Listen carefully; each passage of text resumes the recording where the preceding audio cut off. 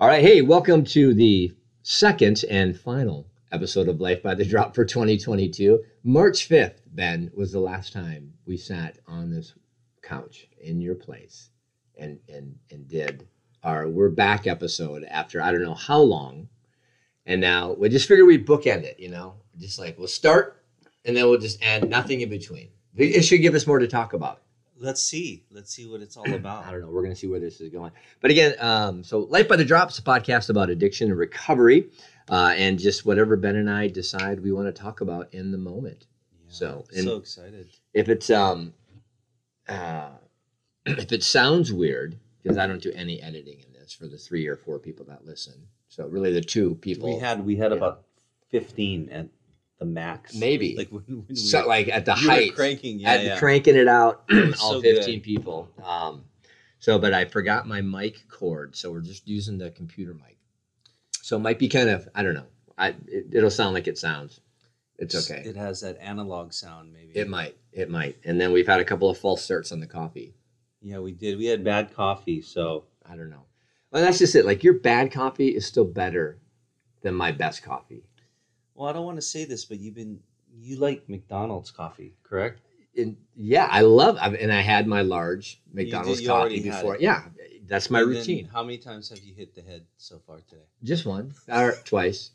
Twice. Maybe 3 times. But only once here.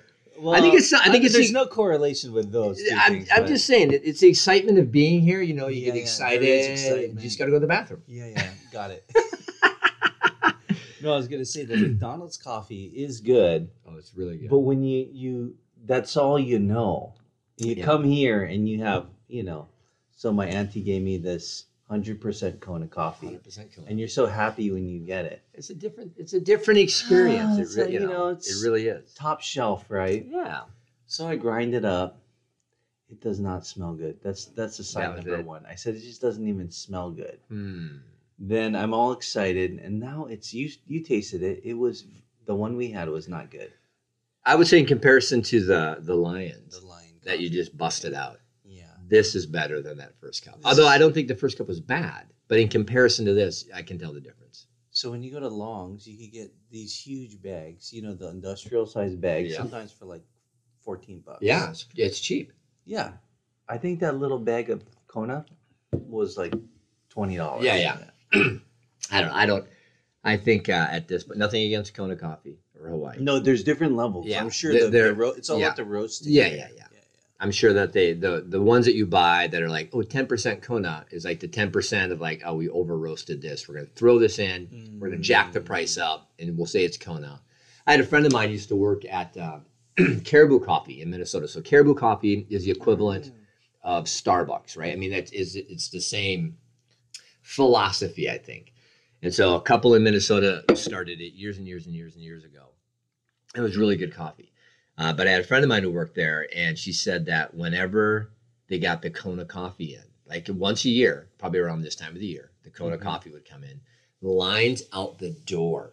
Okay. Because it's Kona coffee. So I just never bought into it. I like what I like.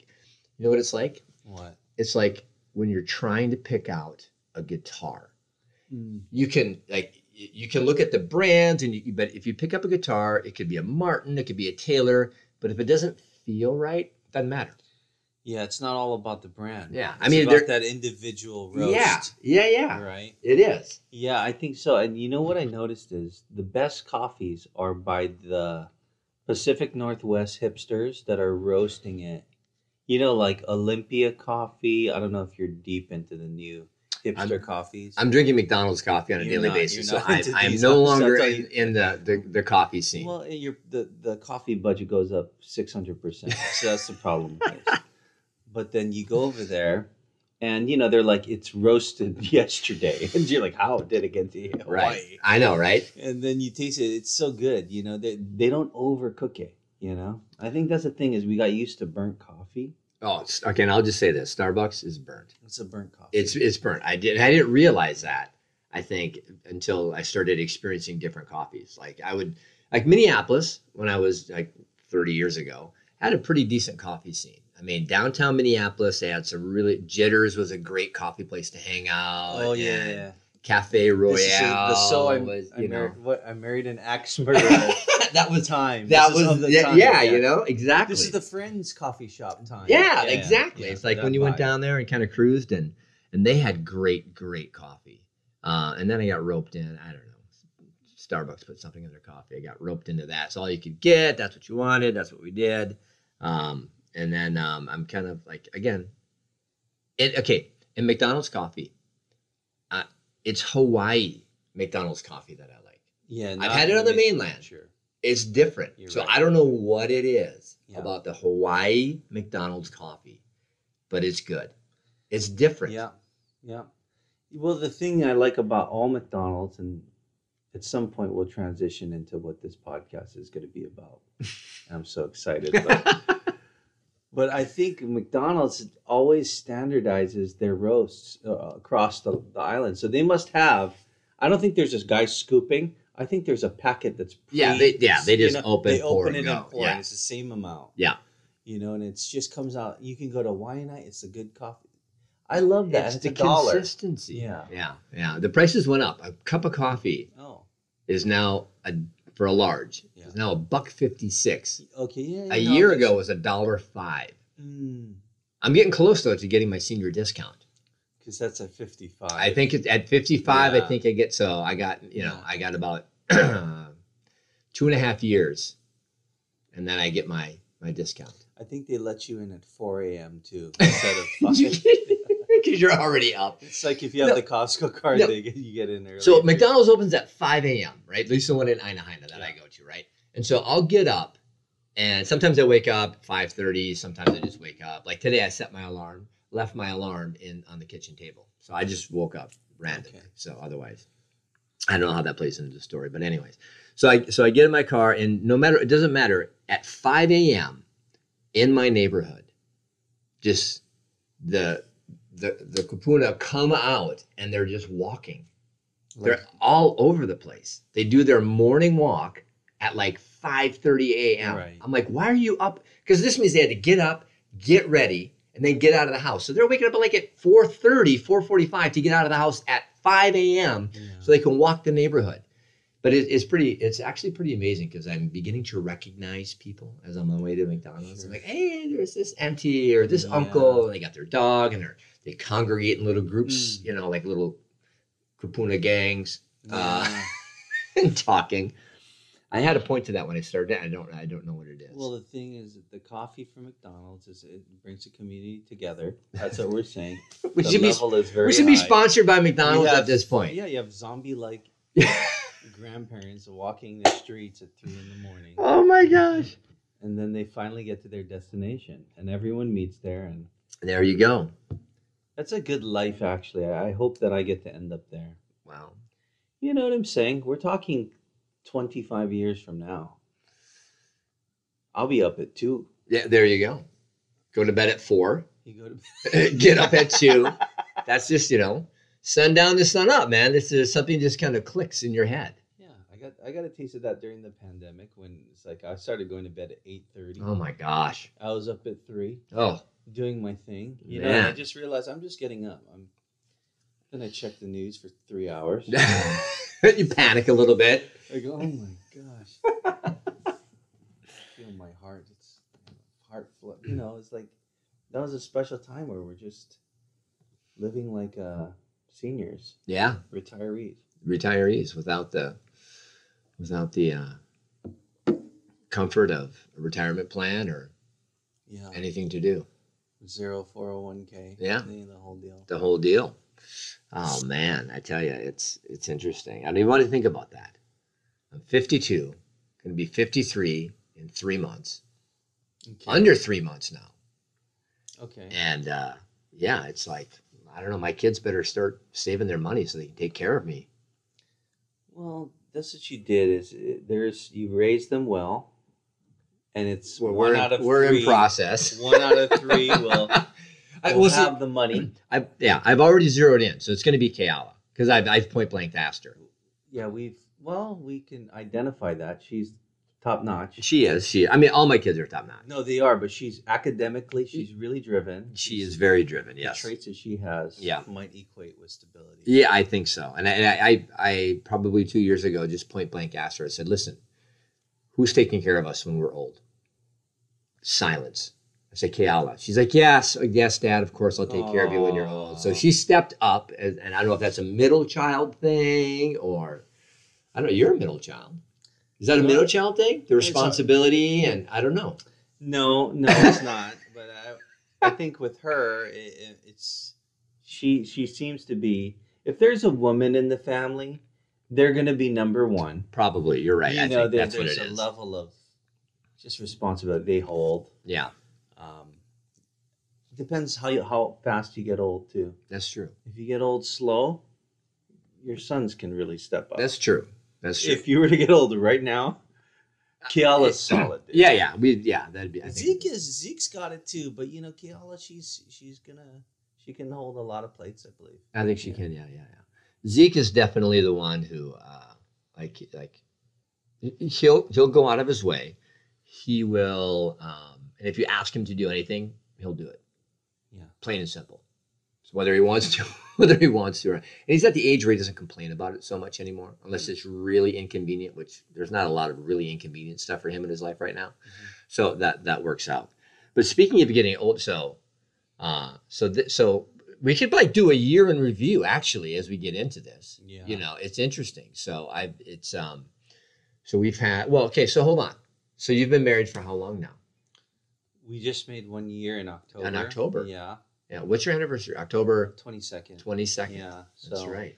We went to the Halekulani, so the nicest hotel that we got in town. There you go. And we were just gonna go.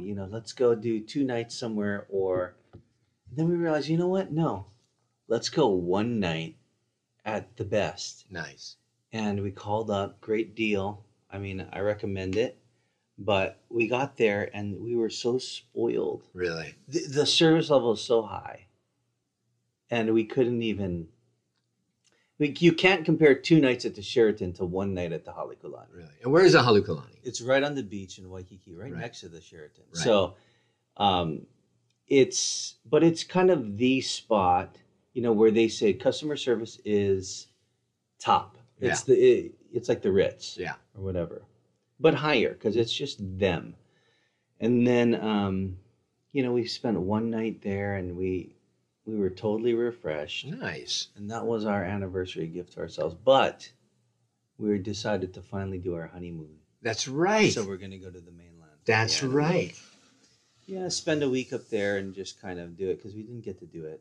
So Yeah. the pandemic and the whole. And people have to realize that. So when you live in Hawaii, when you do a honeymoon, you go to the mainland. You got to go to the mainland. Yeah, that's the exotic destination for Hawaiians. Yeah, just to see those white people and I just know. to see how they live. I know it's weird, and as a white person, it's Mhm. weird to go to the mainland because there's so many white people there. Like I Right. like you get on the when you jump on Hawaiian Air or whatever, you get to the mainland and you step out and you're just like, man, there's a lot of white people. There are, and we love them. I love them. Yeah, I am well, a white man as well. Yeah, Half white. But I want her to experience that too. there you go.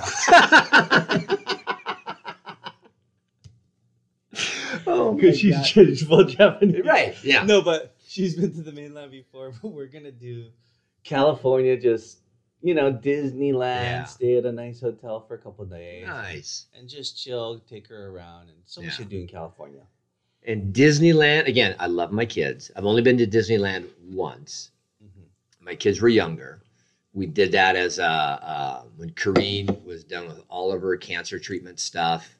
Maybe, I'm not sure how long after that. We're just like, hey, we're going to do a family trip. Kind of celebrate her being done with everything, being healthy, healed, all this kind of stuff. And we went. And I would just say that I think Disneyland without kids would be amazing. No, not that my kids made it bad or anything but you're so stressed out wanting to give the kids a great experience and that you're focused on that. And then I freaked my kids out. Why? So we were trying to get on the one ride that you step into the elevator and it just drops and Oh, whatever yeah, like yeah. that. But it was so backed up that we just couldn't get onto it. So we went on like the Indiana Jones one. And as we're standing in line, so Israel was way too small to go on this, but Kayala and Ezekiel, they were like, yeah, as we're standing in line, they're looking at like, they got like skeletons all over and they're starting to get super nervous. I'm like, you guys will be fine. They're like, I don't know, Dad. I don't know. I'm like, no, like, we're standing in line. We're going on the ride. We're going on the ride if we're standing in line this long. And they were just like almost on the verge of tears before we got on the ride. Let's just say by the end of the ride, they may have been traumatized. We may have to have some therapy sessions about this. They were crying. Yeah. It was awful. It was an awful experience. Yeah, it sounds like I'm like them. I don't like these rides. She's all excited about these rides. Right. You know, she's like, we're going to get there at 7 a.m. I said, 7 a.m.? What are you talking about? And she said, we're riding every ride. Oh, my God. Every ride. I mean, there's a lot of these rides, right? So now I feel like she's you dragging me to making me go on these scary rides. You're going to be crying and weeping by the end. I love the roller coasters. I said, I can't do it, but I think I can try. I mean, how scary can they be at Disneyland? No, it's not that bad. Anyway, we're excited. We love it. It's just if your body can handle. Like, was it Space Mountain where it's all dark and you're going like that was like maybe Whiplash on that one. Oh, okay. That was pretty gnarly. I know this. You know the Gravitron? Yeah. This way at our local carnivals. So I felt my heart like really hurting. No. Ride. Yeah, the last time I was on it, I said, oh no. I mean, something could have happened. We didn't diagnose it, but anyways, that's why you have life insurance. There you go. Oh my gosh. Okay. Wow. This is an epic trip for you coming up. It's epic. I mean, I'm not scared of these roller coasters. I'm excited about Disneyland. I've never been a Disney person, but yeah, it's like we're experiencing like just being kids, just go around, hang out, see what happens. And it was fun to see that. I mean, our kids, like we did, we had a pass. Stayed right in a hotel right there by, was it California Adventureland or whatever? Oh yeah, you stayed in there? So we had two, so we had the pass for both. So we did one day here, one day there. It was great. I mean, it was awesome. We had a wonderful time.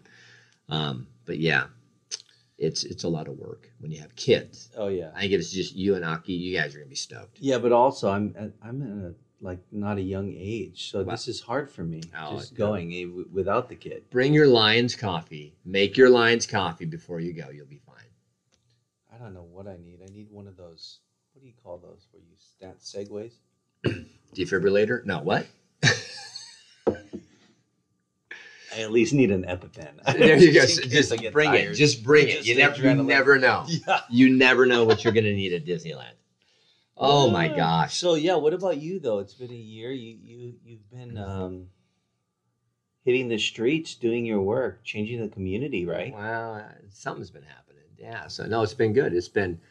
So work has been going good. Still able to work with programs at the place that I work, helping the community now. So, and actually I'm super stoked. Okay. So a couple of interesting things.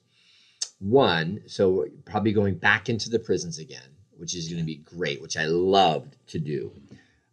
So we've got, hopefully we're going to get some grant money for that from our work and be able to go in for the prisons. And I'm hoping actually that we can get back into like the recovery centers as well. Cause we did like Salvation Army. We worked with the guys there. So I'm hoping we can do that, which I want to say it's more fulfilling, but I'm going to say I think it was more fulfilling for me as a recovered addict, alcoholic, to work with these guys who are in recovery and just in a different space than the guys who are in prison. I mean, you're just in a different space, plain and simple, right? So it was nice to see because I knew that a lot of these guys, like, they're working their program, they have that contact with the outside where they have that responsibility where, a lot of the guys that I worked with in the prisons and jails here, some of them were in for they had 5 years left on their sentence. So it's like, it was great to connect with them, learned a lot from these guys, but the application of what they're learning fully wasn't going to happen for a while. Like we did parenting skills, things like that. So I'm hoping we can get back into work with some of the recovery centers as well, and maybe even expand that. I'm thinking for work that what I'd like to do is introduce to my boss to see if there aren't any grants where we can specifically work with addicts and people in recovery. Because if it comes down to it, a lot of our problems come down to the rampant influx of drugs in Hawaii. It's all over the place. And the pandemic did not help. I think with a lot of people, you never hear this on the news. The opioid epidemic is still in full swing. Like they have a lot of different boundaries and a lot of different things in place to where they limit legally how you can get the opioids. Like the doctors aren't prescribing them or over prescribing them anymore. But I believe the stat for this last year, 122,000 opioid deaths in the U.S. And that's just opioids. That's not the other drugs. Like this is, and it's a lot of it has to do with if you're buying it on the street, it's cut with fentanyl, a huge fentanyl epidemic where that's what's killing people left and right. But it's interesting. So yeah, so my year though, so July was an interesting month for me. So we do a big family camp, right? We go up to Melikahana and all that. So I jumped on the slack line. Never done a slack line before. I remember this. Yeah, so I got about halfway across. Is like my 10th attempt to try and go across the slack line. And I stepped off into nothing. Right. Landed flat, broke a rib. Right. Retore my labrum that I had surgery on in 2018. And ended up after going in that, because I thought I was fine. I thought I pulled a muscle in my back. My shoulder hurt. It was, but I was pretty much out for the rest of the camp, which Kareen was not really happy about. So about a week after camp was done, I'm just like, you know what? This pain is not going away. I'm gonna go in. So I went into urgent care. They x-rayed. They're like, yeah, you have trouble breathing? I'm like, yeah, a little bit. They're like, yeah, you broke a rib. I'm like, oh my gosh. So I broke a rib. And then they MRI'd my shoulder, only picked up a tear in one of my rotator cuffs. And I'm like describing the pain. So of course, insurance, you have to go through the physical therapy first, right? Yeah. Can't do anything else, which is, and I told the doctor, I'm just like, listen, physical therapy is not going to help this. I'm like, I know what the pain is. Like I messed something up. It's not like, oh, it can be repaired, but you have to do this, which don't even get me started on insurance. Have to do this. So I go and do that, does absolutely nothing. Sure. Come back, they do a contrast MRI. They discover a second tear in rotator cuff and that I totally messed up my labrum, retore that, and that I had a partially torn bicep tendon. So that was my July. So in between that diagnosis in July, flying off the slack line, I was throwing axes and hatchets in my backyard. I had these little hatchets. I built an axe throwing target, which I have to say, my wife bought the hatchets. I'm just gonna say this. This was not like, well, this is Aaron. Of course, you're like throwing hatchets. Something's gonna happen. Like, no, this was my wife's idea when the pandemic hit way back in whenever it was. Right? Was it 2019 or whatever? So I built an axe throwing target, and we just bought these new axes, and so you could throw it with a broadside. They're little hatchets, and stick it in that way, or you have a point on the end, on the backside of the hatchet, right? Right. And so I was like, oh, I'm going to throw it that way. Well, I was too close to my head. Oh, no. And so when I threw it, the very bottom edge of the broad side of the hatchet caught the back of my head and basically slashed my head. I had to go in and get 10 staples in my head. Did not know that. You didn't know that? I didn't know that. Oh, I got pictures I can show you later. Oh, my gosh. Yeah, so I'm out there. My kids describe it as this. My son Israel and I are out there throwing. He goes in. And they said, yeah, I don't know. We heard this bang and then swearing. I'm like, did I swear? They're like, Dad, yeah, you swore. I'm like, I don't remember swearing. All I remember is going back, throwing, feeling it hit my head, and then I just let go of the axe, right? Yes. Fell to the ground and apparently swore. Yes. Which is understandable, right? Who cares? Yeah, You're right? bleeding Yeah. out. You need attention. So I put my head on my hand. I'm like, okay, I'm bleeding. So I go in. Kareen's already stressed. She's making dinner. All this stuff is going on. The kids are like, Dad, are you okay? Like, Dad hurt himself. I'm like, okay, first of all, don't tell your mom that I hurt myself because I'm behind the 8 ball on that already. Okay. This is not going to end well for me. You're okay? down a lot of points. Yeah, this is not good. I'm not digging myself out of this hole. So I walk in, Kareen's frantically doing dinner. We had a bunch of other stuff going on too. And she's like, what? I'm like, oh, here, can you look? And she's like, so it's not like, oh my gosh, are you okay? And how can I help you? She's just like, oh, Aaron, what are you doing? I'm like, is it bad? She's like, you're going to have to go in. And she stops. And she's like, Aaron, I can't deal with you with an axe in your head right now, okay? Like that's almost verbatim what she said. And if anybody knows me and knows my wife, that's understandable. Yeah, remember that old Halloween costume with the axe in the head? It was pretty much that. So she's like, so two of my kids have their permits for driving, right? At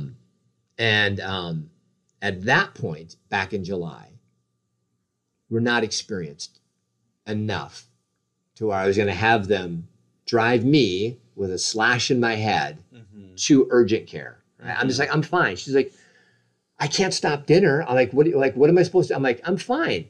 So I tell my I'm like, go get me my hat. They're like, what? Go get me my hat. So they grab my baseball hat. I grab some paper towels, put the paper towel on my head, put my hat on my head. I'm good to drive. Wow, this is a bad decision. No, it worked out well. So drove to urgent care. Okay. With my hat and the paper towels on there. And the weird thing about this is it was not bleeding profusely. Oh, okay. It was, I guess, in a part of my skull to where it just opened up. So it just kind of split open, but it was bleeding a little bit. So I had to go sit in urgent care for like half an hour before they could see me. And then I guess because it wasn't bleeding profusely, I was like third or fourth in line. They're just like, okay. They came out and just said, no, we just like, are you okay? I'm like, well, yeah. They're like, oh, okay. We just heard like axe in head. And so we didn't know how bad. I'm like, yeah, I can wait. And here's the funny part. So I get in there. So the doctor, sorry. This is a different doctor. So the doctor does it. He goes, okay, yeah, puts 10 staples in my head. I'll go back. When I had to go get my staples out, this is the funny part.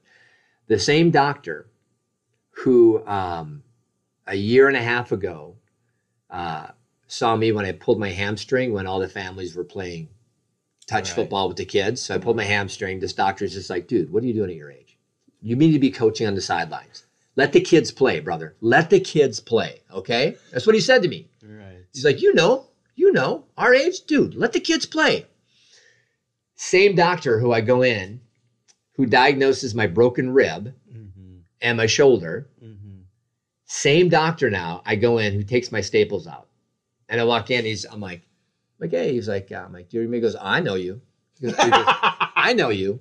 He just shakes his head and goes, yeah, I'm not going to say anything.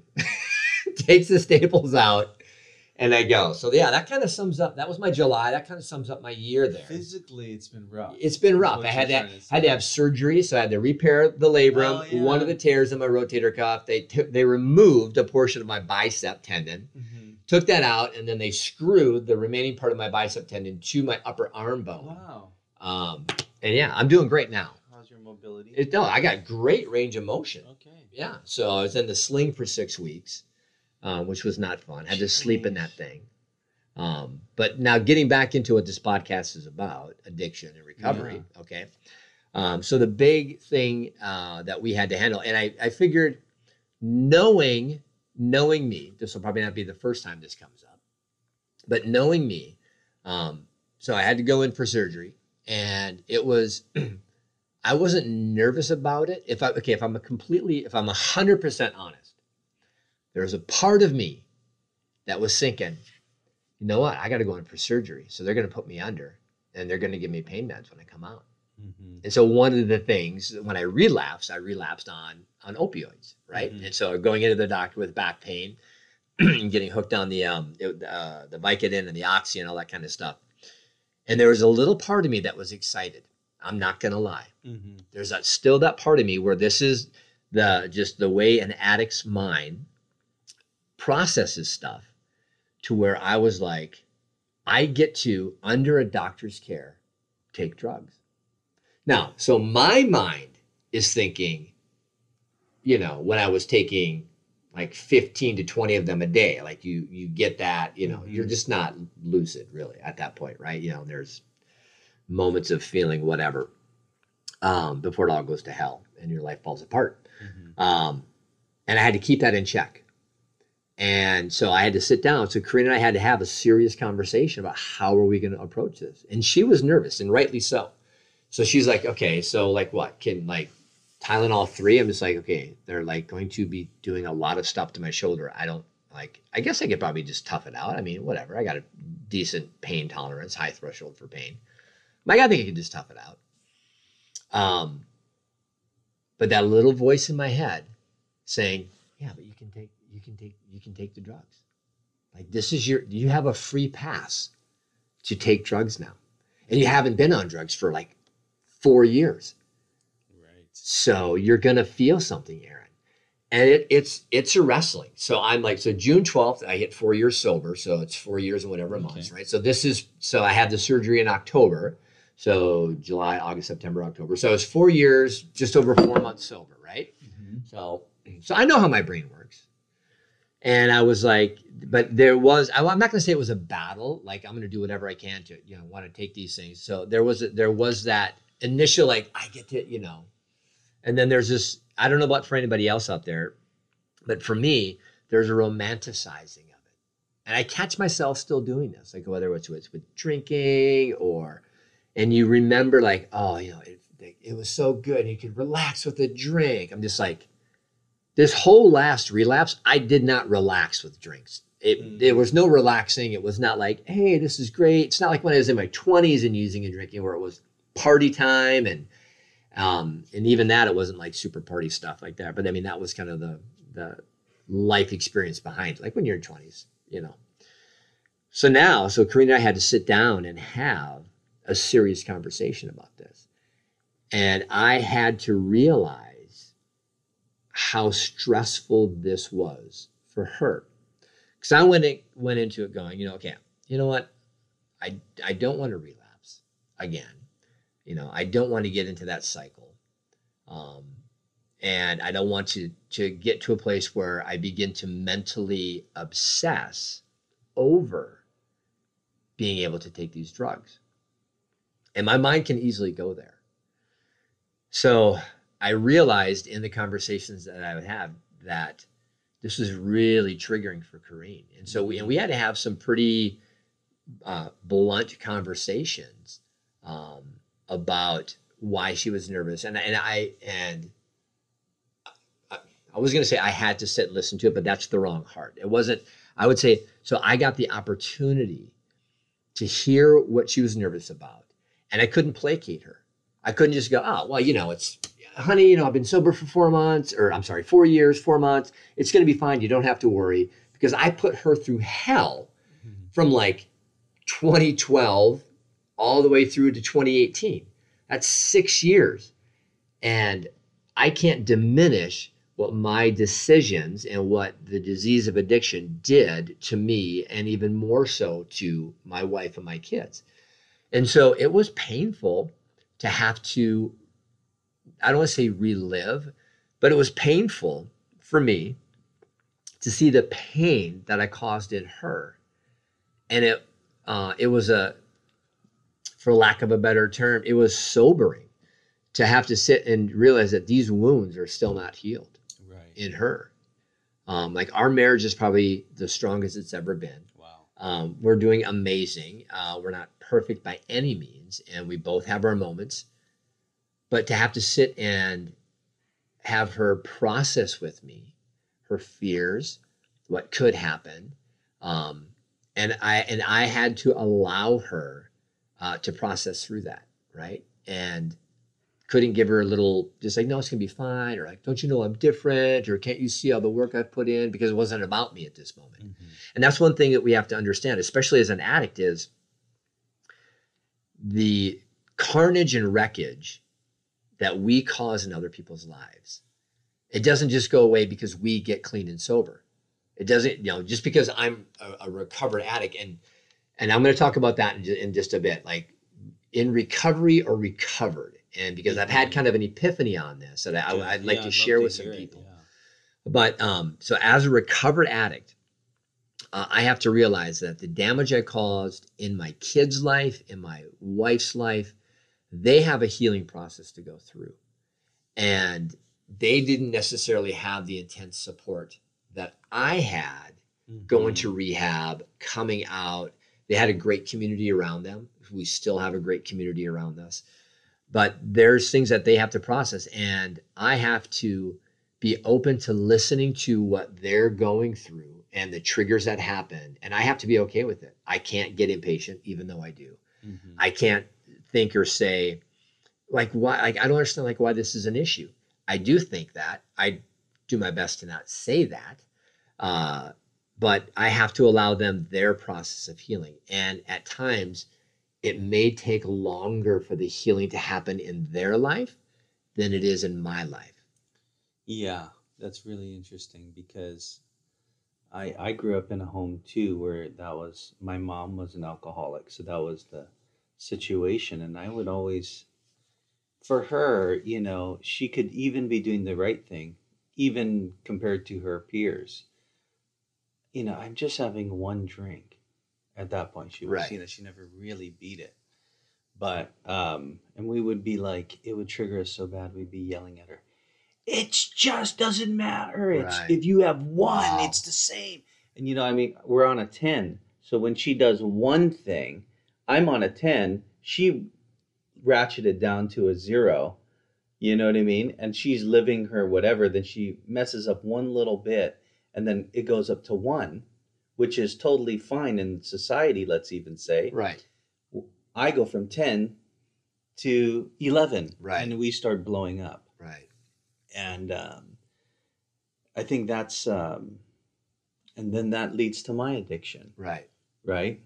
But there's so much to unpack that no one ever, like you said, no one helps the family. Yeah.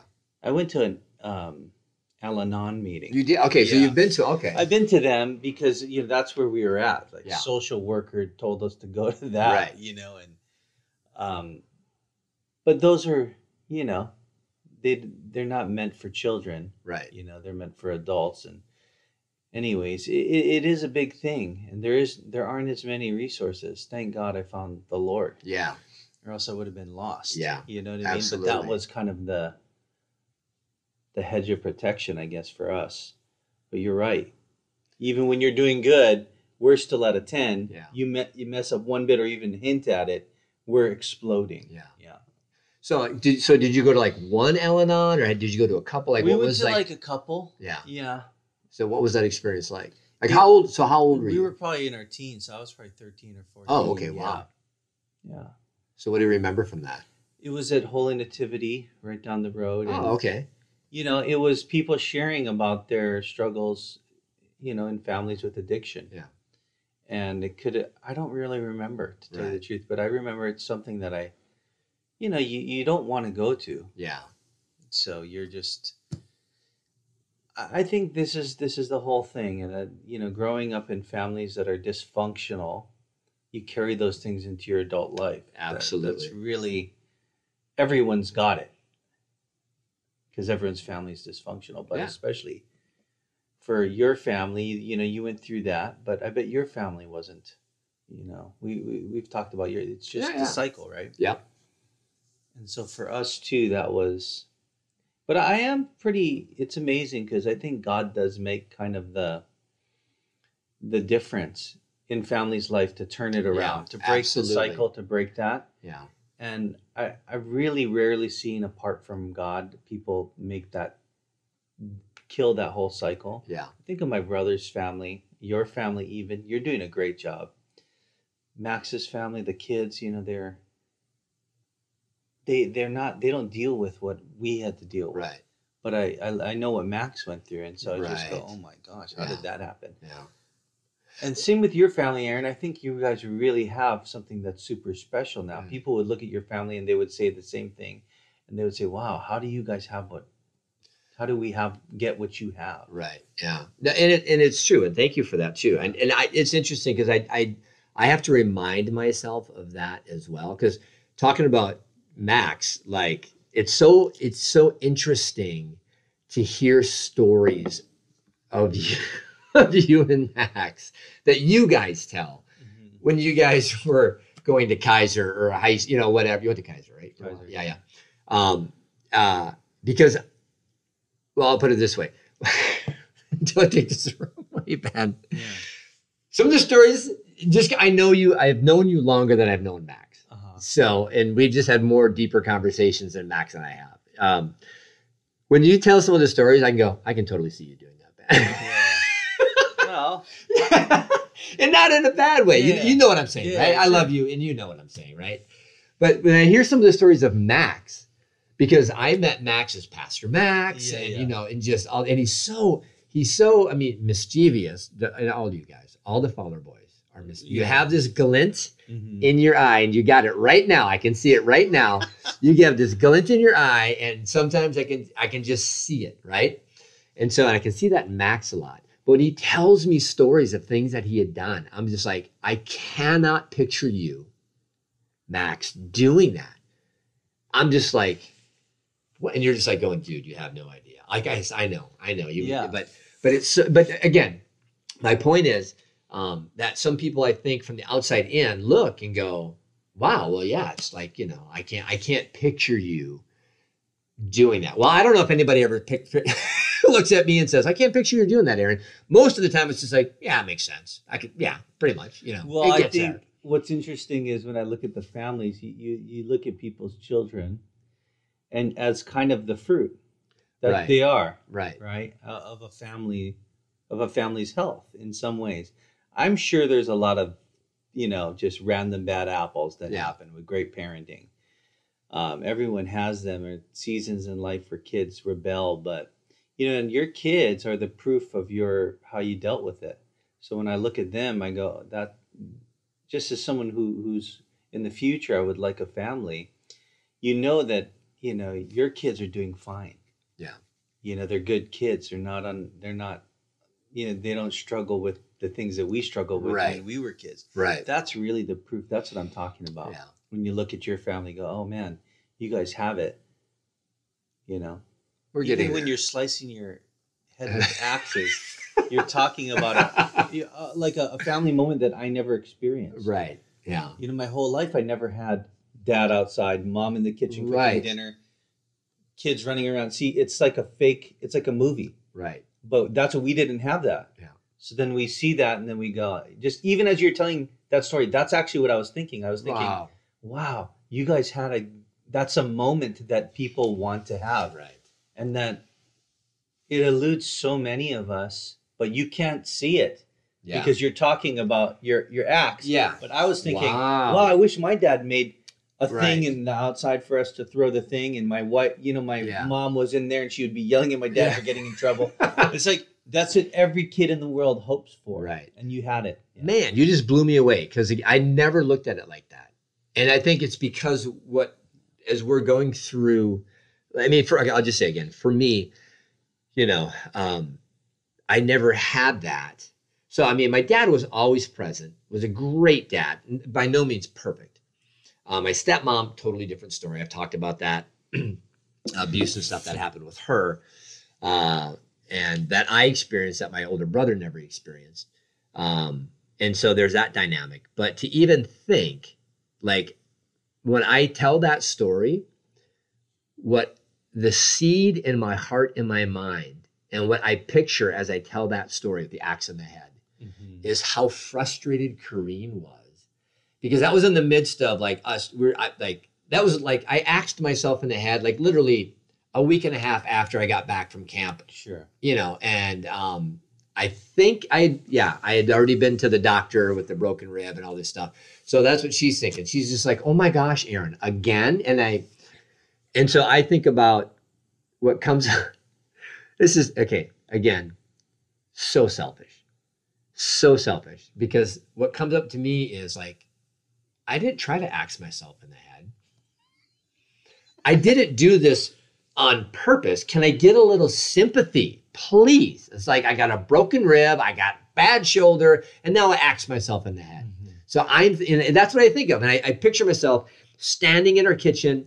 Kareen frantically at the stove and stuff is like, it was like a movie. Like stuff is bubbling up and there's steam and she's trying to get stuff together. The kids are standing around going like, what the heck, dude? You axed yourself in the head? Come on, Dad. Yeah. And her just being overwhelmed.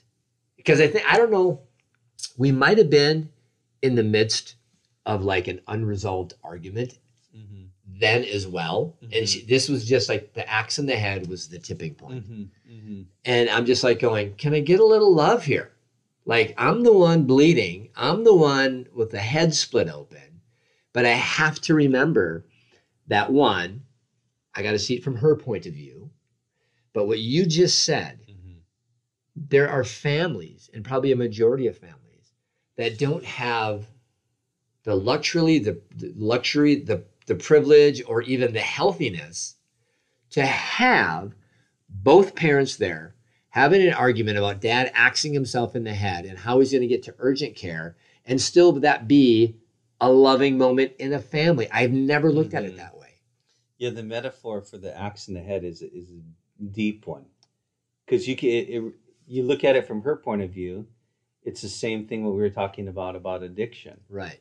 Yet you might have been a victim, right? But it's a trigger for her. Wow. You're a victim of that, but yet, and then the other side is, what a family moment, what a family you have. Yeah. That you have that. I mean, you could just imagine the whole scene. I can see it, even though if I've never seen your house, I'll see it. Yeah. I'll make up my own little grid and wow, right. You're outside, like you made that thing and then she bought the axes. I mean, right. Well, I want to grow up in that family, right. man. Like, and you would have said the same thing when you were a kid. Oh, absolutely. That's a great perspective to have. And I think, especially if you're listening to this and you're in recovery or you are recovered or, you have a friend or family member that if addiction is going on and you're in that place of recovery as a family unit, I think that's great. I think there's moments that we need to step outside of the situation that we're in, that we step outside of where we've been as a family, and we hit pause on those moments and we look at, so there was a little bit of chaos, there was tension, there was frustration boiling over, but we were together in that moment as a family. And there's a lot of people that don't have that. And there's a lot of people who are trying to get out of active addiction who don't see that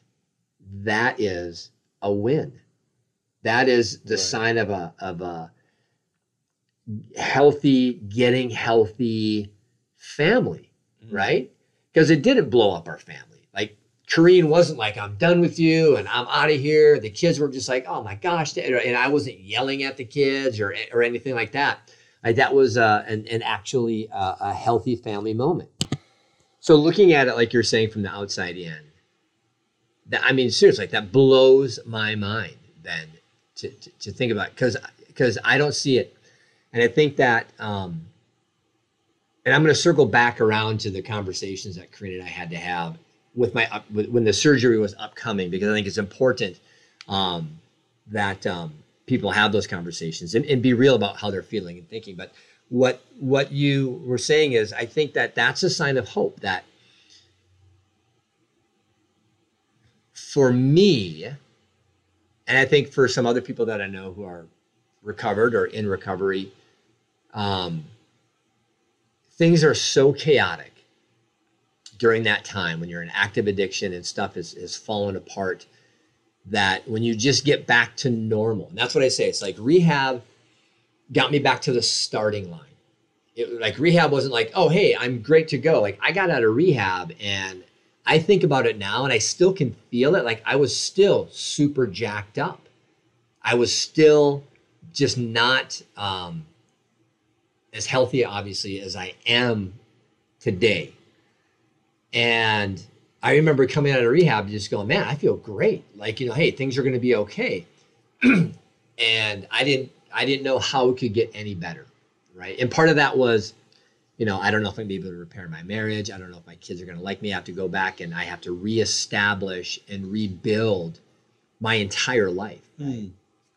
And the relationships that I broke and the trust that I broke, that there's a lot of work that has to be done. But coming out of rehab, it's like, okay, I'm at the starting line. Like I'm back to good. Like the baseline is there. I have a foundation underneath me that I can build on now. And for me, I mean, really, that was when I went into rehab, it reestablished my relationship with Jesus, plain and simple. Like I realized that it doesn't matter what I do.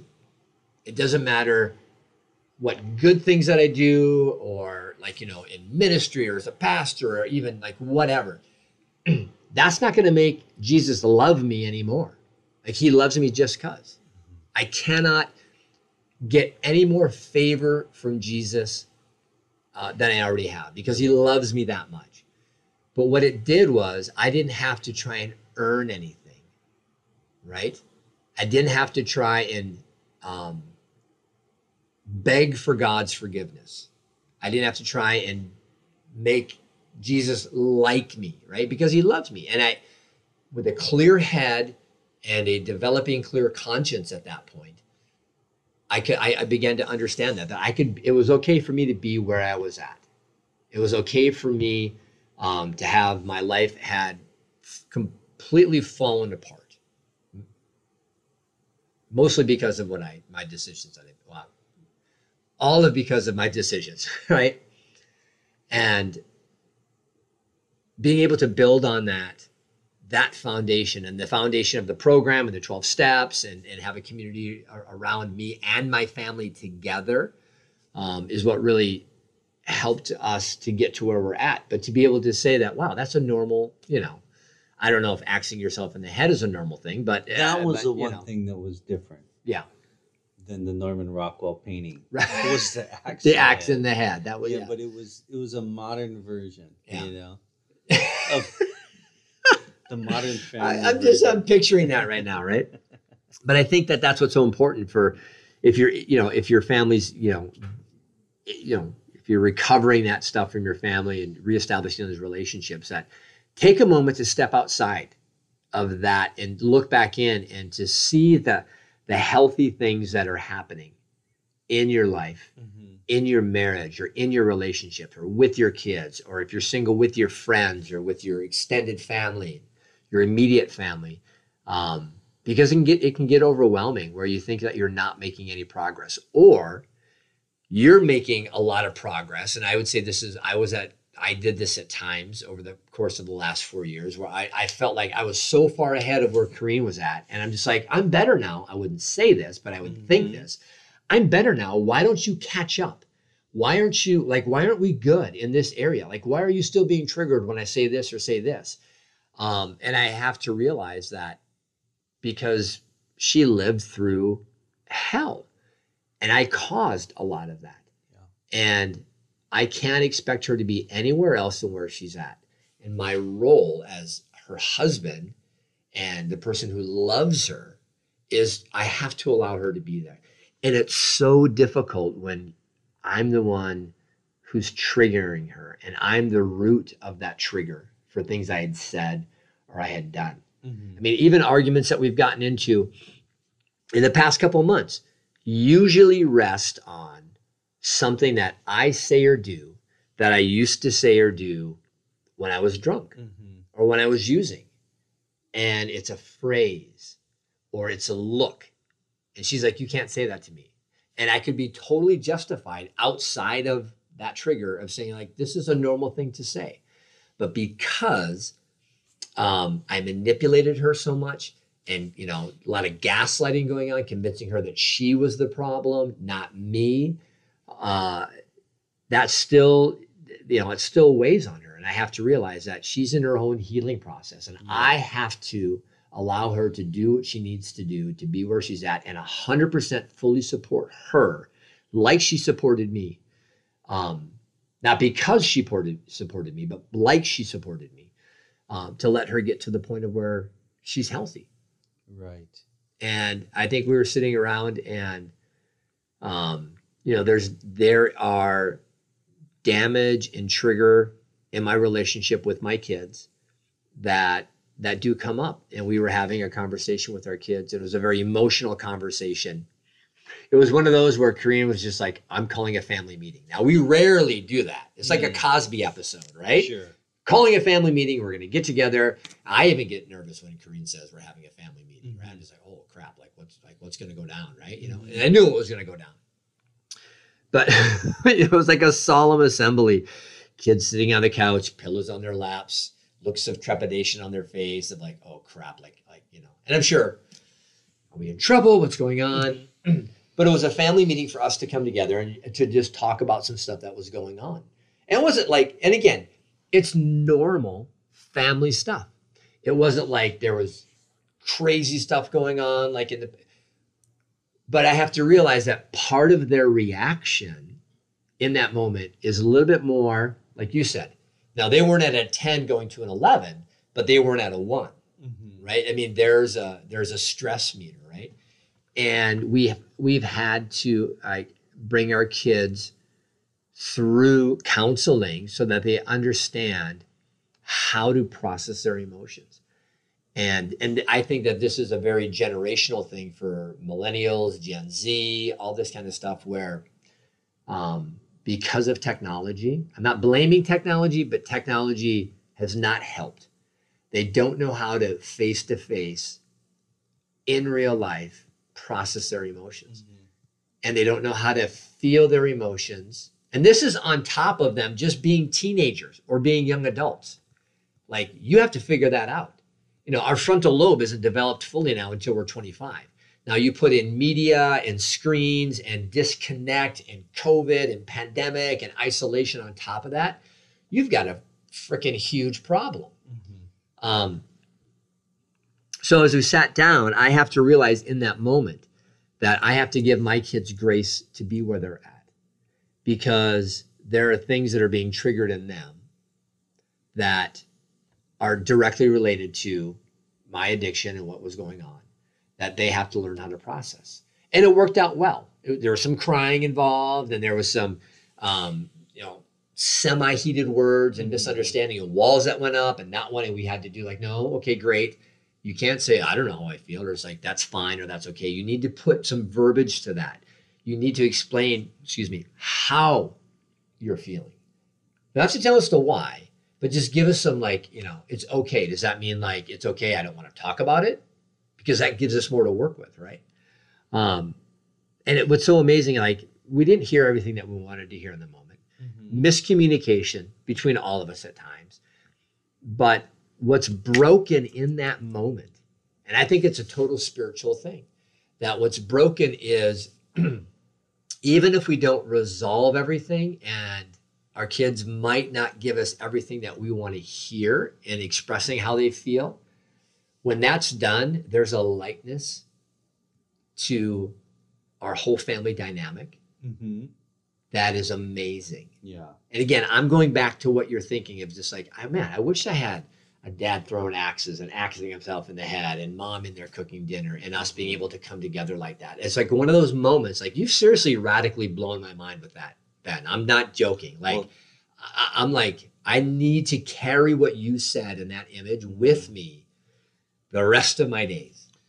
Yeah, I think that's one of those things. That's kind of the recurring pattern when we talk was, I think what you guys hold, and even because how you've dealt with the addictions, you now are this, I guess, an attainable family. One can attain to what you guys have, which is a great thing to strive for.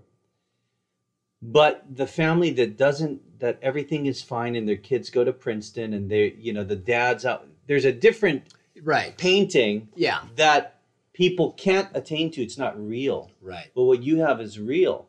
So it's the best that we can do with the people that I know in my life. Right. It's the best that we can do. The other image is, it's like Christmas images. Right. Is the father's out at work. Yeah. The mom's all alone. They're ordering in the Thanksgiving meal. They're purchasing all these things. The kids are all on their screens alone. Right. There is no dynamic. It's cold. It's dark, it's gray. It's that's the picture. Right. And that's kind of what the world says strive for. Right. That's without any mistakes, without any addictions like Right. that we're talking about. The warm family, the real picture, the axe in the head metaphor is that's actually where your kids are your friends. Right. You guys are having arguments. There's this family dynamic, they're pursuing their thing. It's like you guys have something that's different, but that is the thing to strive for. Right. That's what we want. We want what you have. We That's don't good. want what they have. Right. There's not very many other pictures. There's either the broken and repairing attainable family picture, Right. or there's this cold, perfect, Yeah. everyone keeps it in, Yeah. no one makes any mistakes, and the whole thing is just a farce. Right. I want the real one. Yeah. And I think that's, you guys paint that picture. Oh. And other families that we Yeah. know they have their own thing too, but it's a different version of the axe in the head. Right. Someone's got an axe in their head in every family. Right. And they're trying to have that moment again, what you guys are having. Right. So that it is a powerful metaphor, actually. I should write a book called Living with the Axe in the Head. The axe in the head. You know. I'm telling you, your life is a movie. it is a movie and it is a painting. That's why we're talking about Oh it. my gosh.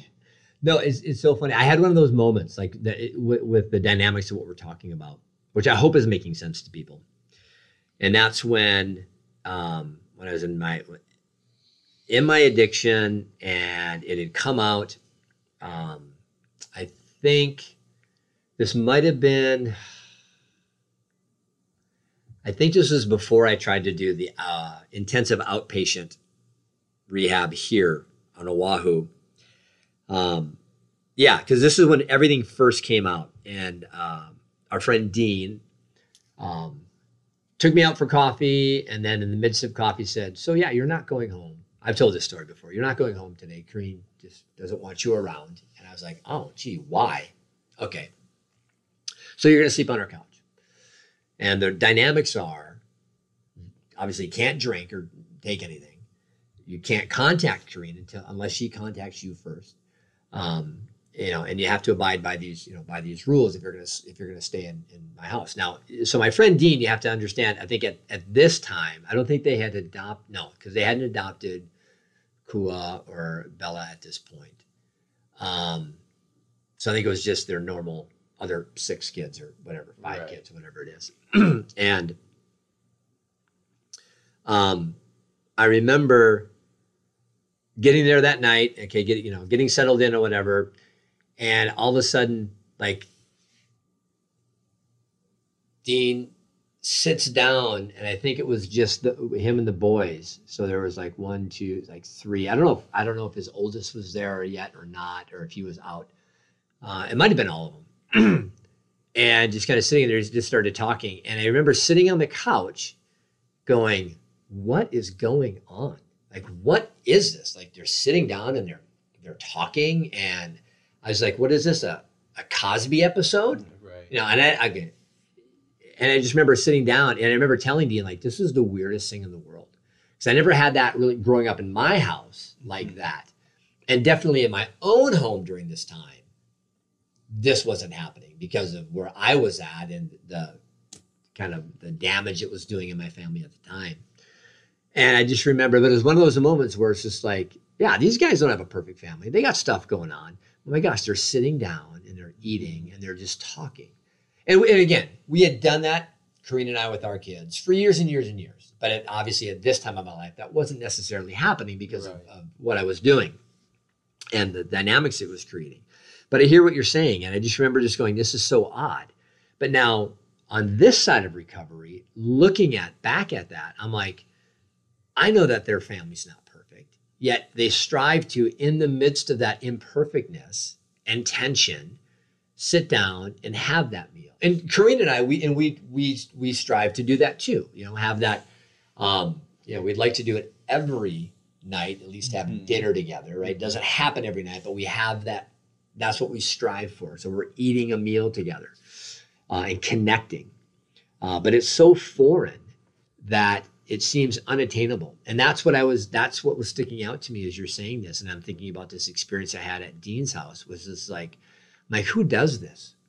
That really is the norm, or should be the norm. And it's not unattainable. And I think for people who are just piecing their lives together, or trying to repair the damage that's been caused in their family, especially if you have kids, especially if you have a wife or a husband, that it is attainable.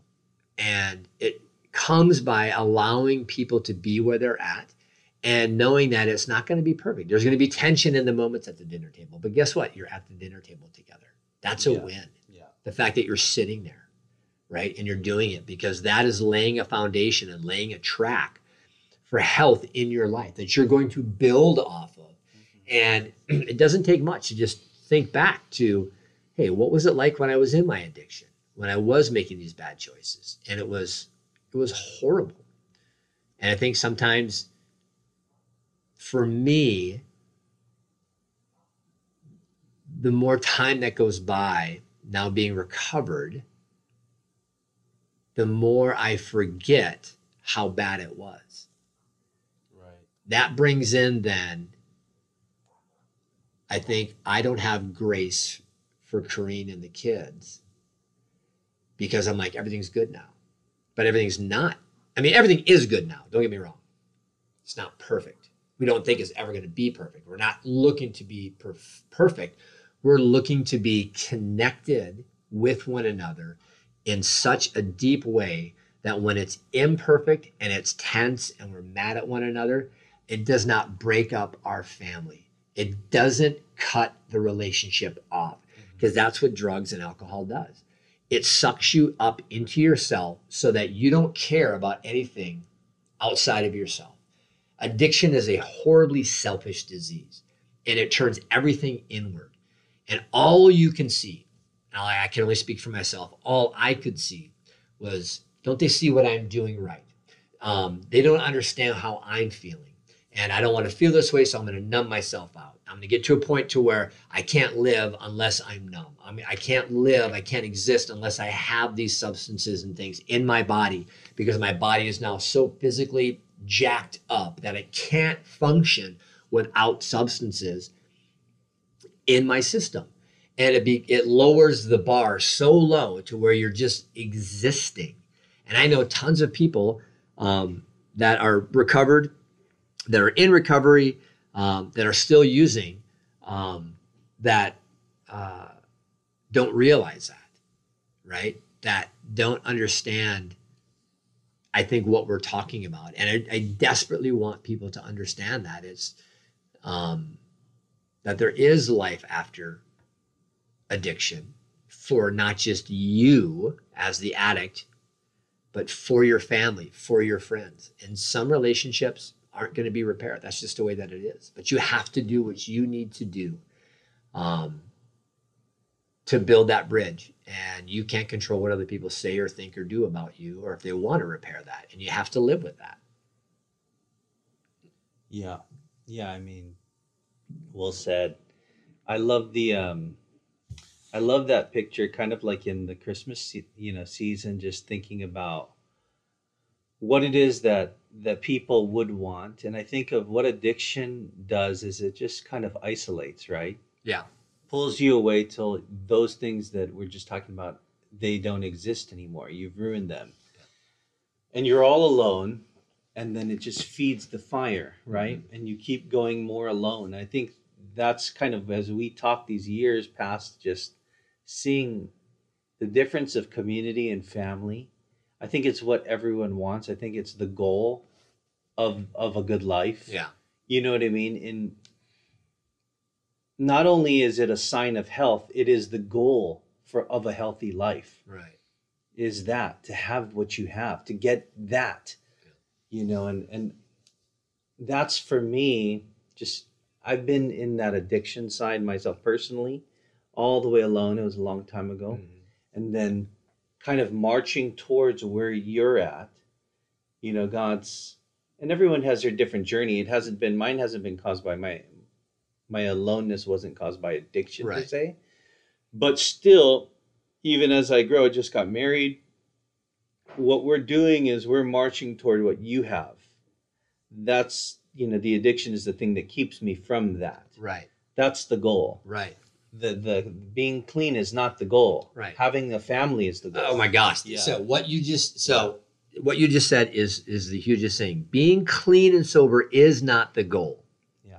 And I think that it's a stepping stone along the way, because you got to get clean and sober. Mhm. But if you stop, and I know people who they're and again, nothing against people are where they're at. This is not a judgment call on where people are at, because we're all on our own journey, especially with those of us who are in recovery, all this kind of stuff that at one point, but that was my thinking. My thinking was like, oh, you know what? If I can just get clean and sober, then, and I actually had this thought, I can't wait, because in a year or so, I could probably just drink. Like if I can just stay clean and sober for a year, then man, next summer, I can have a beer with people and it'll be okay. So, and that's the thinking that is so off, because I can't have a drink. Mhm. I can't take a drug outside of under doctor's orders with my wife and kids, guarding the drugs so I don't take them on my own, right? Mhm. Even if I'm taking them the way I'm supposed to. That if I would have stayed there, then that means that I'm not going to want to reconnect. Or even if I want to reconnect with my family, I'm not going to make the effort. Because it's going to end like, hey, I'm clean and sober. Right. Like, what more do you want? And I think my wife's answer would be, I want you back. I want the man that I fell in love with and married back. Mhm. That's what I want back. Mhm. I don't want just this clean and sober version of a shell of a human being. Because clean and sober, I guess, and this is just coming to me, Ben, it got me to the starting line, so I had something to build on, but I still had to allow Jesus to rebuild who I was. Mhm. Now, that's not just me sitting back and going, okay, creating me a clean heart and all this biblical Mhm. principles, platitudes, which is crap. Like if you're just living on platitudes, you're not living life. It's hard freaking work, and there's stuff that I had to deal with and I had to rebuild, right? And it was the Lord's help in doing what he placed in front of me for me to step into that. And it was not easy. And again, my story is not the most gnarly story out there by any means, maybe a middle of the road, right? Mhm. And I know people who've lost far more and gained back more. I know people who have lost far more and still haven't gained anything back. So it's not about comparing whose life was worse. Mhm. It's about being where I was at, and that clean and sober got me to the starting line. And from that, I had to work my butt off internally with who I was and where I was at, as well as relationally, and had to essentially rebuild my life and rebuild my relationships. And we can't just look at it as being clean and sober, because you're robbing yourself of the life, right? Right. And of what you're at, what you're doing, and where you want to go. Now, again, for some people, it's a slow process. For sometimes, it's a quick process. I want to circle back around to, so as Corinne and I are having this conversation, there were things that I had to say and do, going back to the surgery and like, how are we going to handle the drugs and how are we going to handle doing this, right? Mhm. And she wanted, hey, just Tylenol 3 it, right? Just a hardcore Tylenol, let's get that stuff done. And in a sense, she's just like, you're gonna have to live with the pain, bro. Because she was saying, I don't want to take the risk. Mhm. And she was speaking from her point of view and saying, I refuse to go through that again. I don't want you to be where you're at. Obviously, she loves me and she wants the best for me, but she's also thinking, this is too much. Like, I don't know how I'm supposed to. One more round, I can't do. Yeah, one more there's round. no way. I remember when I was having a phone conversation when I was in rehab with her, and she's like, Aaron, if you come back and you relapse, she's like, it's over. I'm taking the kids and I'm gone. She's like, I'm not going to divorce you, but you are not going to be in a relationship with us. And that was hard to hear, that I Mhm. brought our lives to the point where she would actually say, and what she was speaking out of her own hurt and her own lack and her own brokenness. And in that moment saying, that it would destroy us, she had nothing in her that could imagine having to go through anything like this again. Not even that gnarly as it was, not even to that degree, but any. That's how much damage and hurt and chaos I caused just in my wife's own heart, mind, and soul. And I remember, and I have to remember that when we have these conversations, Corinne and I, that's part of what weighs on her. Right. That she's coming from that perspective, and I have to respect that. Mm-hmm. And I can't expect any more from her. She has to be where she's at. And so I remember saying, okay, well, how can we approach this? So I talked to my addiction counselor, and she's like, you know what? The physical cravings are no longer there. The mental cravings are no longer there. You get there real quick, but if you use medication as a doctor prescribes, it's not like I'm going to take that pill. Again, this is just for me. Mm-hmm. I'm not going to take that one pill and all of a sudden be jonesing for more physically because it's gone. It's out of my system, right? Now, the mental part, that's what I had to guard myself against, because that little voice was saying, you get to take, like you're going to get a good feeling and it's going to be okay. It's going to be legal. The doctor's going to prescribe it. I had to put checks and balances in my own heart, in my own mind, so that I wouldn't stay in that nostalgic, euphoric, this is awesome feeling, right? So I talked to my addiction counselor. She was like, hey, if you want me, have Corinne call me. I can walk her through it, give her the parameters. Corinne is like, no, okay, Aaron, I trust you. And that's huge for Corinne to say, right? Hey, I know I'm trusting that you're giving me 100% of what your doctor is saying. And then she's like, you need to tell your surgeon though. And I was like, yeah, of course. That's what I said. On the inside, I'm like, yeah, but, and again, the addict's mind. But what if the pain is more than I realize? And what if it takes longer?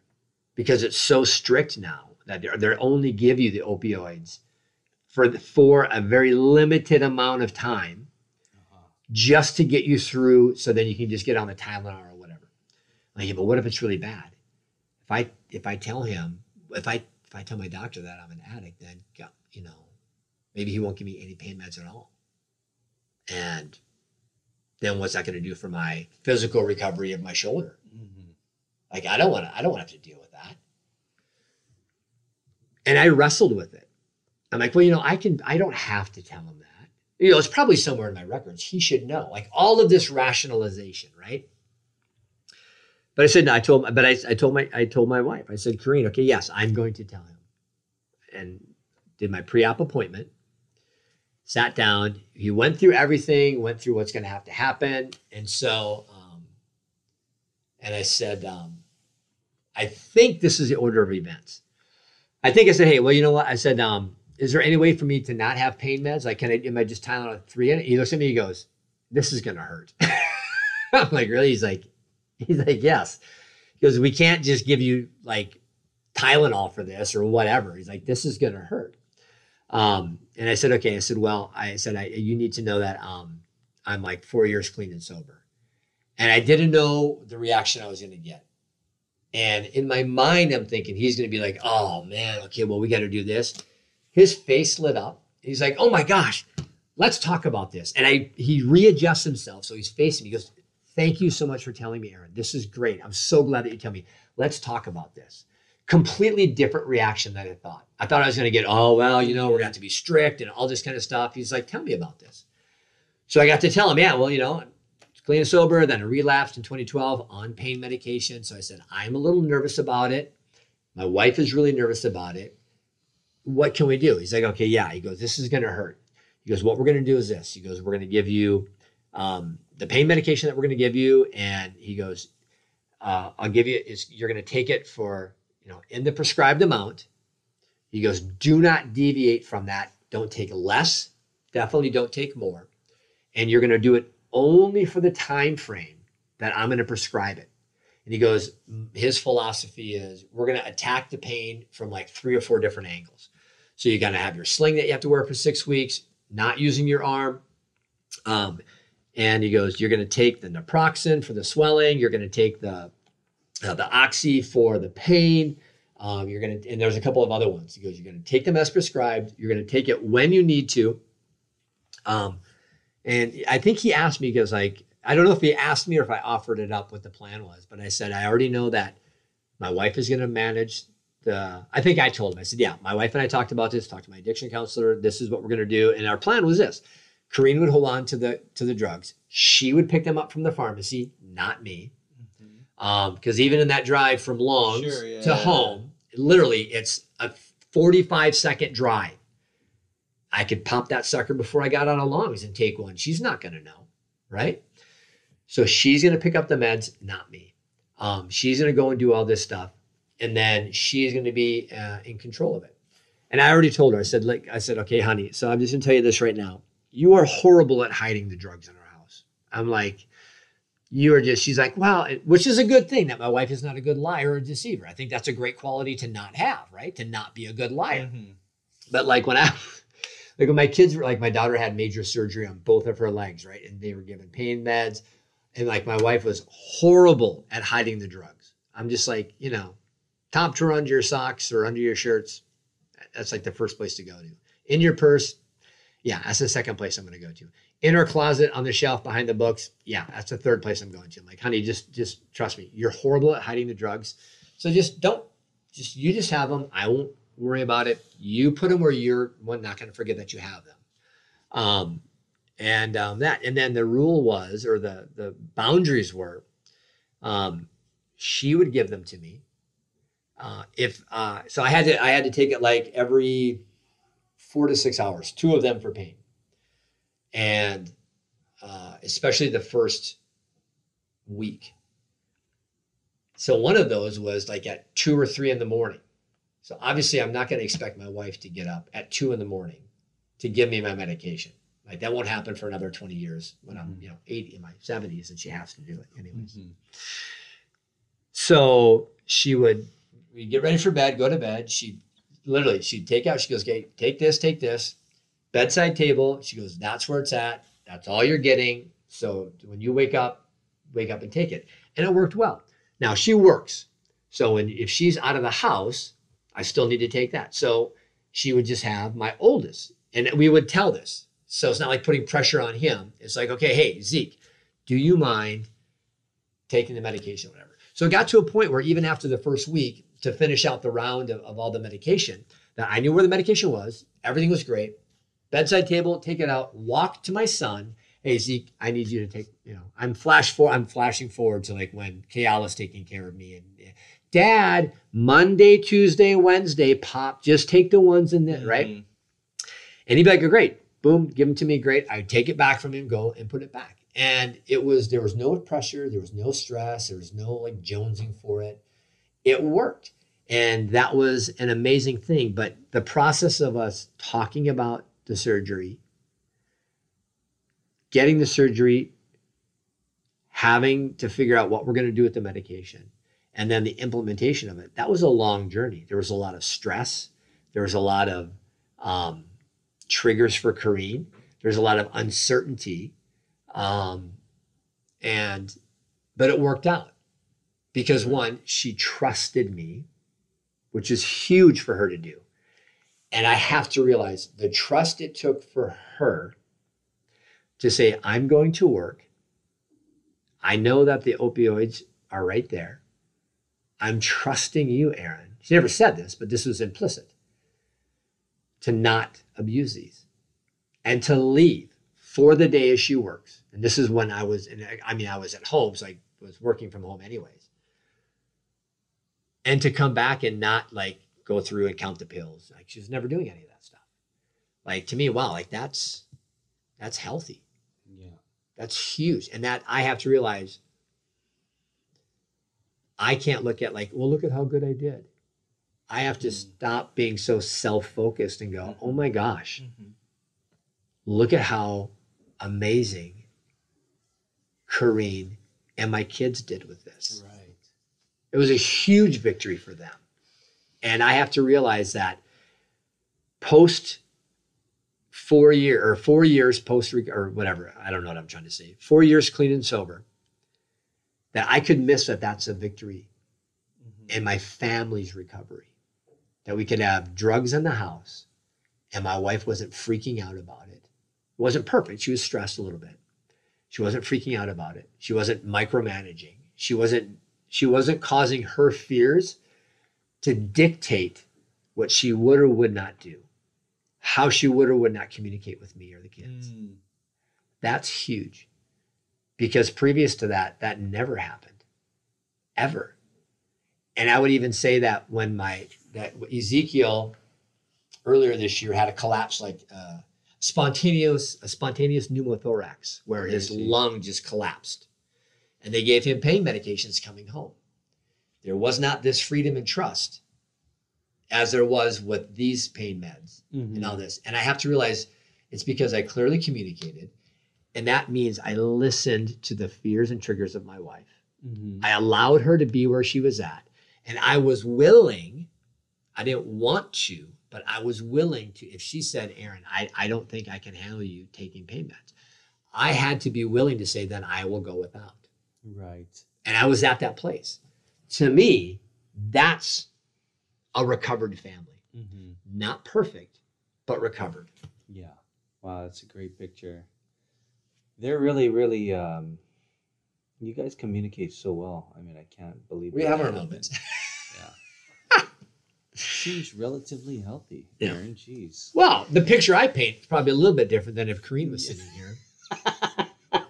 I'm not trying to blatantly lie, but this is my perspective. I know that Kareem has a lot more going on with this, and I'm sure that she would talk about the depths of stress would be a little bit more than what I'm conveying. But this is just like my observations of what her and I have talked about.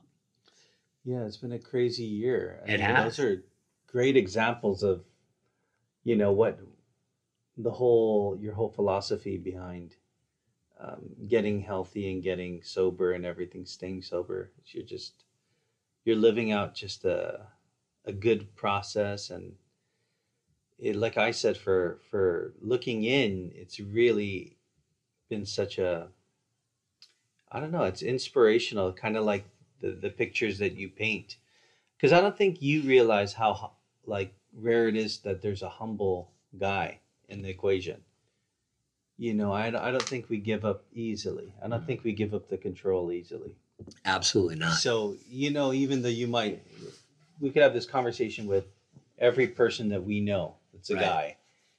And then he has his axe, whatever that is.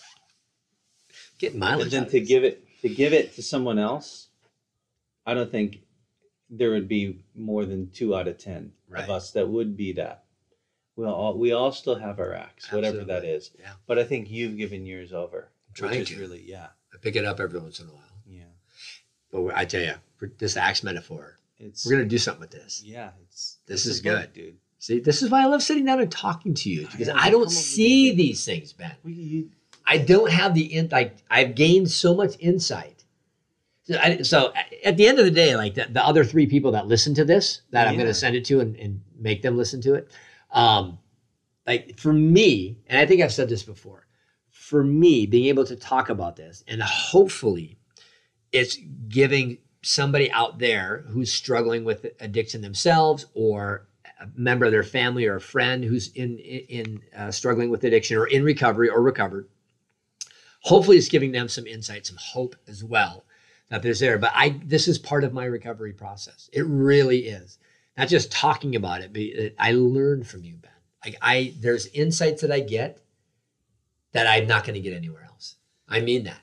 yeah, that's because we have such a good rapport all these years. We're talking about all these things that don't matter. Hey, Then when we finally talk about something that does matter, something happens. something happens. Yeah. And I think that's actually, for me too, I walk out, I say, wow, the goal of my life isn't whatever that is. Not Right. sobriety, it could be success. It's not Right. money, it's not this, it's not that, it's not church ministry, it's Right. not anything. It's actually the moments, it's that family. And you can have everything else. Yeah.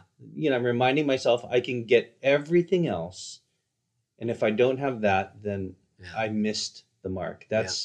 The mark is what you have. Right. Is that healthy family that's cutting off the curses of Yeah. the past generations. Absolutely. And for me, it's redirecting and going, no, that's what, we're working on. We've been married. We're going away on a honeymoon. My life it needs to be directed towards that. Right. And for some people, it's so hard to get what Yeah. you have. So hard. Like, and it's so far off. And then you guys have it, even though, but you had to work for what you have. Yeah. And I like that picture of, that's what it's all about is the guy kind of, or whoever it is, putting down their axe and saying, I give you control so that I can have this family. Right. And your kids are involved in your sobriety, but Yeah. there's an honesty and an openness.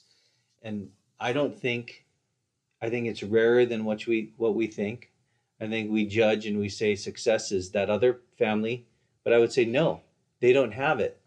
He can't go to his son and say, hey, you give me the pills. Right. That is true family. Right. That's depth. That's healing. Zeke in 20 years, Yeah. that's the example he's going to follow. Right. I mean, geez, what a great family to grow up in. And it's just, when we talk, it redirects me to think that's the mark that I want. And a lot of the people we know have this. We live amongst a blessed people. Oh yeah, we do. A blessed Absolutely. people. So many families I know have this. Yeah. And it's just a good reminder, for It is. Christmas, for life, for everything, and kind of. And I don't think you celebrate your family enough because you think that we're in the recovery, but I kind of look at it like, no, I think that is as good as it gets. Right. Yeah. Yeah. And those as good as it gets moments. Yeah. Yeah. I had one yesterday. Okay. It was Ross them and Andrew them and the Longusties, we've been getting together once every year or whatever it's like a Friendsgiving, but like Right a on. Christmas thing. Yeah, right? And we all went to the mainland at the same time. We all came back. When we came back, we started this thing called family dinners. Nice. And they became more and more infrequent, Yeah. and now it's a once a year. Right. Before it was every month. Yeah. And then, it was those three families plus me. Then I got married. Yeah. And so now, I got my little family and we joined Yeah. in. So this year, Aki and I were there. And there's this time, at the end of the night, you have to take the photo. And everyone has to get on the couch. And there's 45 people. And they're trying to fit on a couch Oh the my size of gosh. this. And can you imagine the setup? Right. The camera, it's taking Right. 5 minutes. Right. Everyone's joking, everyone's laughing, going, come on, no, put it this way, put it that way, hurry up, everyone. And this thing's going on for about 5 minutes. Right. I realized we are in nirvana Wow. or heaven. Yeah. We are sitting amongst each other, totally laughing, cracking up, yelling at the people trying to do this. Everything's going on. No one has another care in the world. And it was a picture of community and saying, it doesn't get better than this. That's awesome. It's as good as it gets.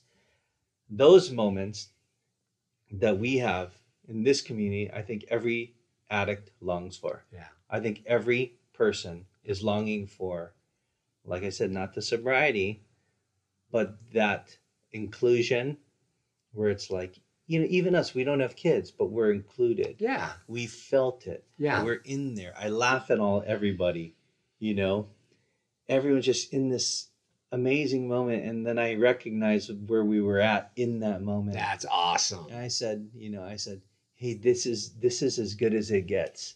Whenever I have that moment, Yeah. I try and say it. Yeah. We're in it right now. And then the picture, then it's like, Kimmy goes, okay, everybody smile, and then that's it. That's it. That's That's the it. moment. That's awesome. I think somebody posted a picture. They posted a picture, yeah. I think so because I remember seeing that. Yeah, it's one of those where you fight you're fighting all these battles all over creation all year long. I'm driving to and fro throughout the earth, trying to serve people in my job, and make a living. And then in the end, to what end am I doing it? Right. To what end? That is the end. That's the goal, Right. the apex. And it really ties exactly into my addiction. Wow. Whatever that is, whatever for Yeah. all of us, it is the thing that Satan's trying to Right. hold us back from is Yeah. that. Yeah. So what a blessing we're heading towards that, not away from it. Yeah. Yeah. I think you put it again so eloquently in that. I'm going to end with this here is just recently, I've thought this for a while now, but like going to different meetings and there's different philosophies behind this when it comes to the recovery world of whether am I in recovery forever and do I ever recover? When can I say I've recovered? Now it was interesting when I think within the first week or so of being in rehab, you open up the big book of AA, and on one of the first pages, and I don't know the quote specifically, but it says, these are the stories or something of those of us who have recovered. So Bill W., Dr. Bob, when they wrote this book, when they compiled this book, they put that word in there, those who have recovered from alcoholism. Recovered, not are in recovery. Mm-hmm. And so, and I remember I'm a highlighter and note taker when I read. I remember taking my highlighter and highlighting that and maybe exclamation point and just going, okay, I've recovered. And then and again, this is just where I'm coming from. I don't want to trip anybody up or get into any kind of big debate, but this is the philosophy that I am currently living my life in. Being recovered as opposed to being in recovery. For me, it means this. It means that drugs and alcohol, that addiction, no longer controls my life. It does not control my thinking. It does not control my emotions. It does not control my spirit. It does not control me physically as it once did. And when you've recovered from something, it means that you have, and I'm just redefining this as I go in the moment, but I've recovered, right? I've gotten back. I've recovered my life as it should be. That's right. In the process of recovery, I've discovered, and what you've just so eloquently said, Ben, is in the process of recovery, I've discovered things that I didn't even know that I had. And I've recovered those. I've recovered the truth of who I am. And I've recovered the truth of how my life can be and is, and I'm okay with it. Because I think that, when I was in rehab, I was in recovery, right? I mean, meaning what? Meaning that I was learning to get back to the starting line of what clean and sober is. And from there, I'm saying I've recovered because it means that I'm no longer controlled by the substances, by the thinking, by the emotions. And I've recovered my life back. I've recovered my marriage. I've recovered my family. I've recovered those things in my life that were lost. And I've discovered in that things I didn't know that I actually had. Right. And it's amazing. So that's why I say, hey, I'm a recovered alcoholic. That's good. Does not mean that I can go out and drink. It does not mean that I don't have to be on my guard. It does not mean that I can live outside of the moments, that it doesn't get any better than this moment. And I can have those. You can have those. We can all have those. It doesn't get any better than this every single day of our lives. That's right. What I love and what I have on my phone comes up every day at 8 a.m. or 9 a.m. It says, Lord, I will step into all that you've prepared for me today. And what that does is it reminds me that I only have to worry about the next 24 hours. That's huge in recovery. It's huge for anybody. The Bible puts it this way, I think in Matthew 6, don't be anxious for what you're going to eat or what you're going to wear, that the Lord's going to provide. 6 times in that paragraph in the Gospel of Matthew, it says, don't be anxious. So I'm thinking if it's repeated 6 times in like 4 verses, it's probably important that I'm not anxious. And what does that do? It means that I don't have to worry about tomorrow. I worry about right now. Right. And in the moment of living right now, I'm trusting fully on the Lord to provide for me everything that I need just for today. Doesn't mean I don't plan for the future. It doesn't mean that I don't have a plan in my recovery, in my marriage, in my life, the goals and dreams and hopes that I want to get to, that I have for my kids. Yes, those are living out there and we're moving towards something. But in this moment, I just have to worry about today. And it's so interesting. And again, you blew my mind. When we say often, let me rephrase that. Often when we say, this is as good as it gets, it's not a great moment. It's like, well, this is life. It's as good as it gets, meaning that I can't expect to have anything better. But I understand, and I know this is what you're saying, Ben, is that you sit in these moments when you have these once-a-year family dinners, and there's 45 of you and so many kids, and you now have a wonderful, beautiful wife that you're spending your life with and sharing your life with, and you're sharing that together with this community that we have, that you can say in a positive way, man, this is as good as it gets. Knowing that we're going to have an as good as it gets moment tomorrow, that's probably going to be better.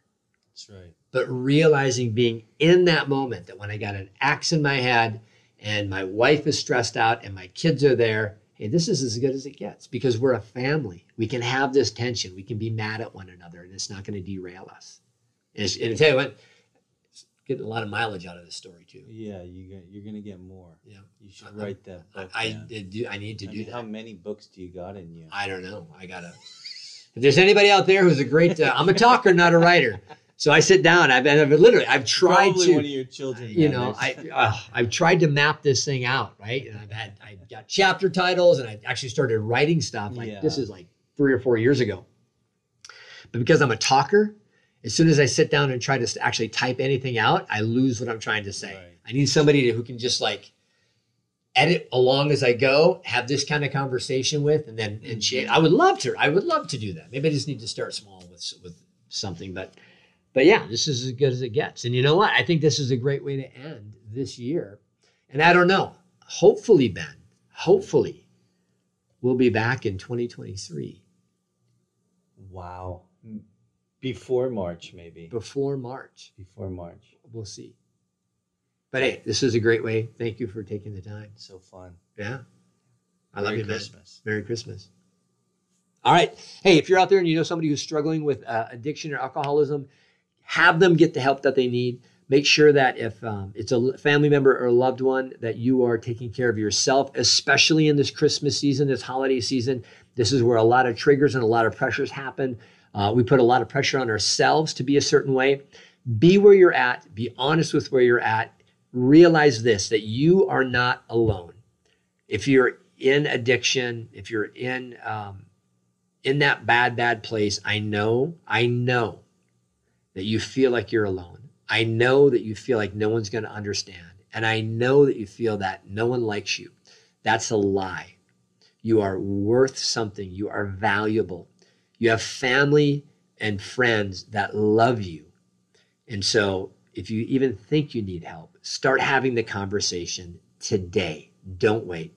If it's a loved one that's struggling with addiction in some way, let them know that you're concerned for them. Have healthy boundaries.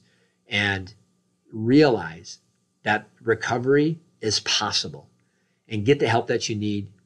Get into recovery if you need that. I think at the end of the day, something that I learned from Ben every time we sit down is that realizing that you are part of a community, even if you don't feel like it. Be open, be vulnerable, allow people to speak into your lives. It's going to be hellacious and it's going to totally suck at times. But I'm telling you, right now, it is worth it. And it's going to be better than you can imagine. Merry Christmas. Happy New Year.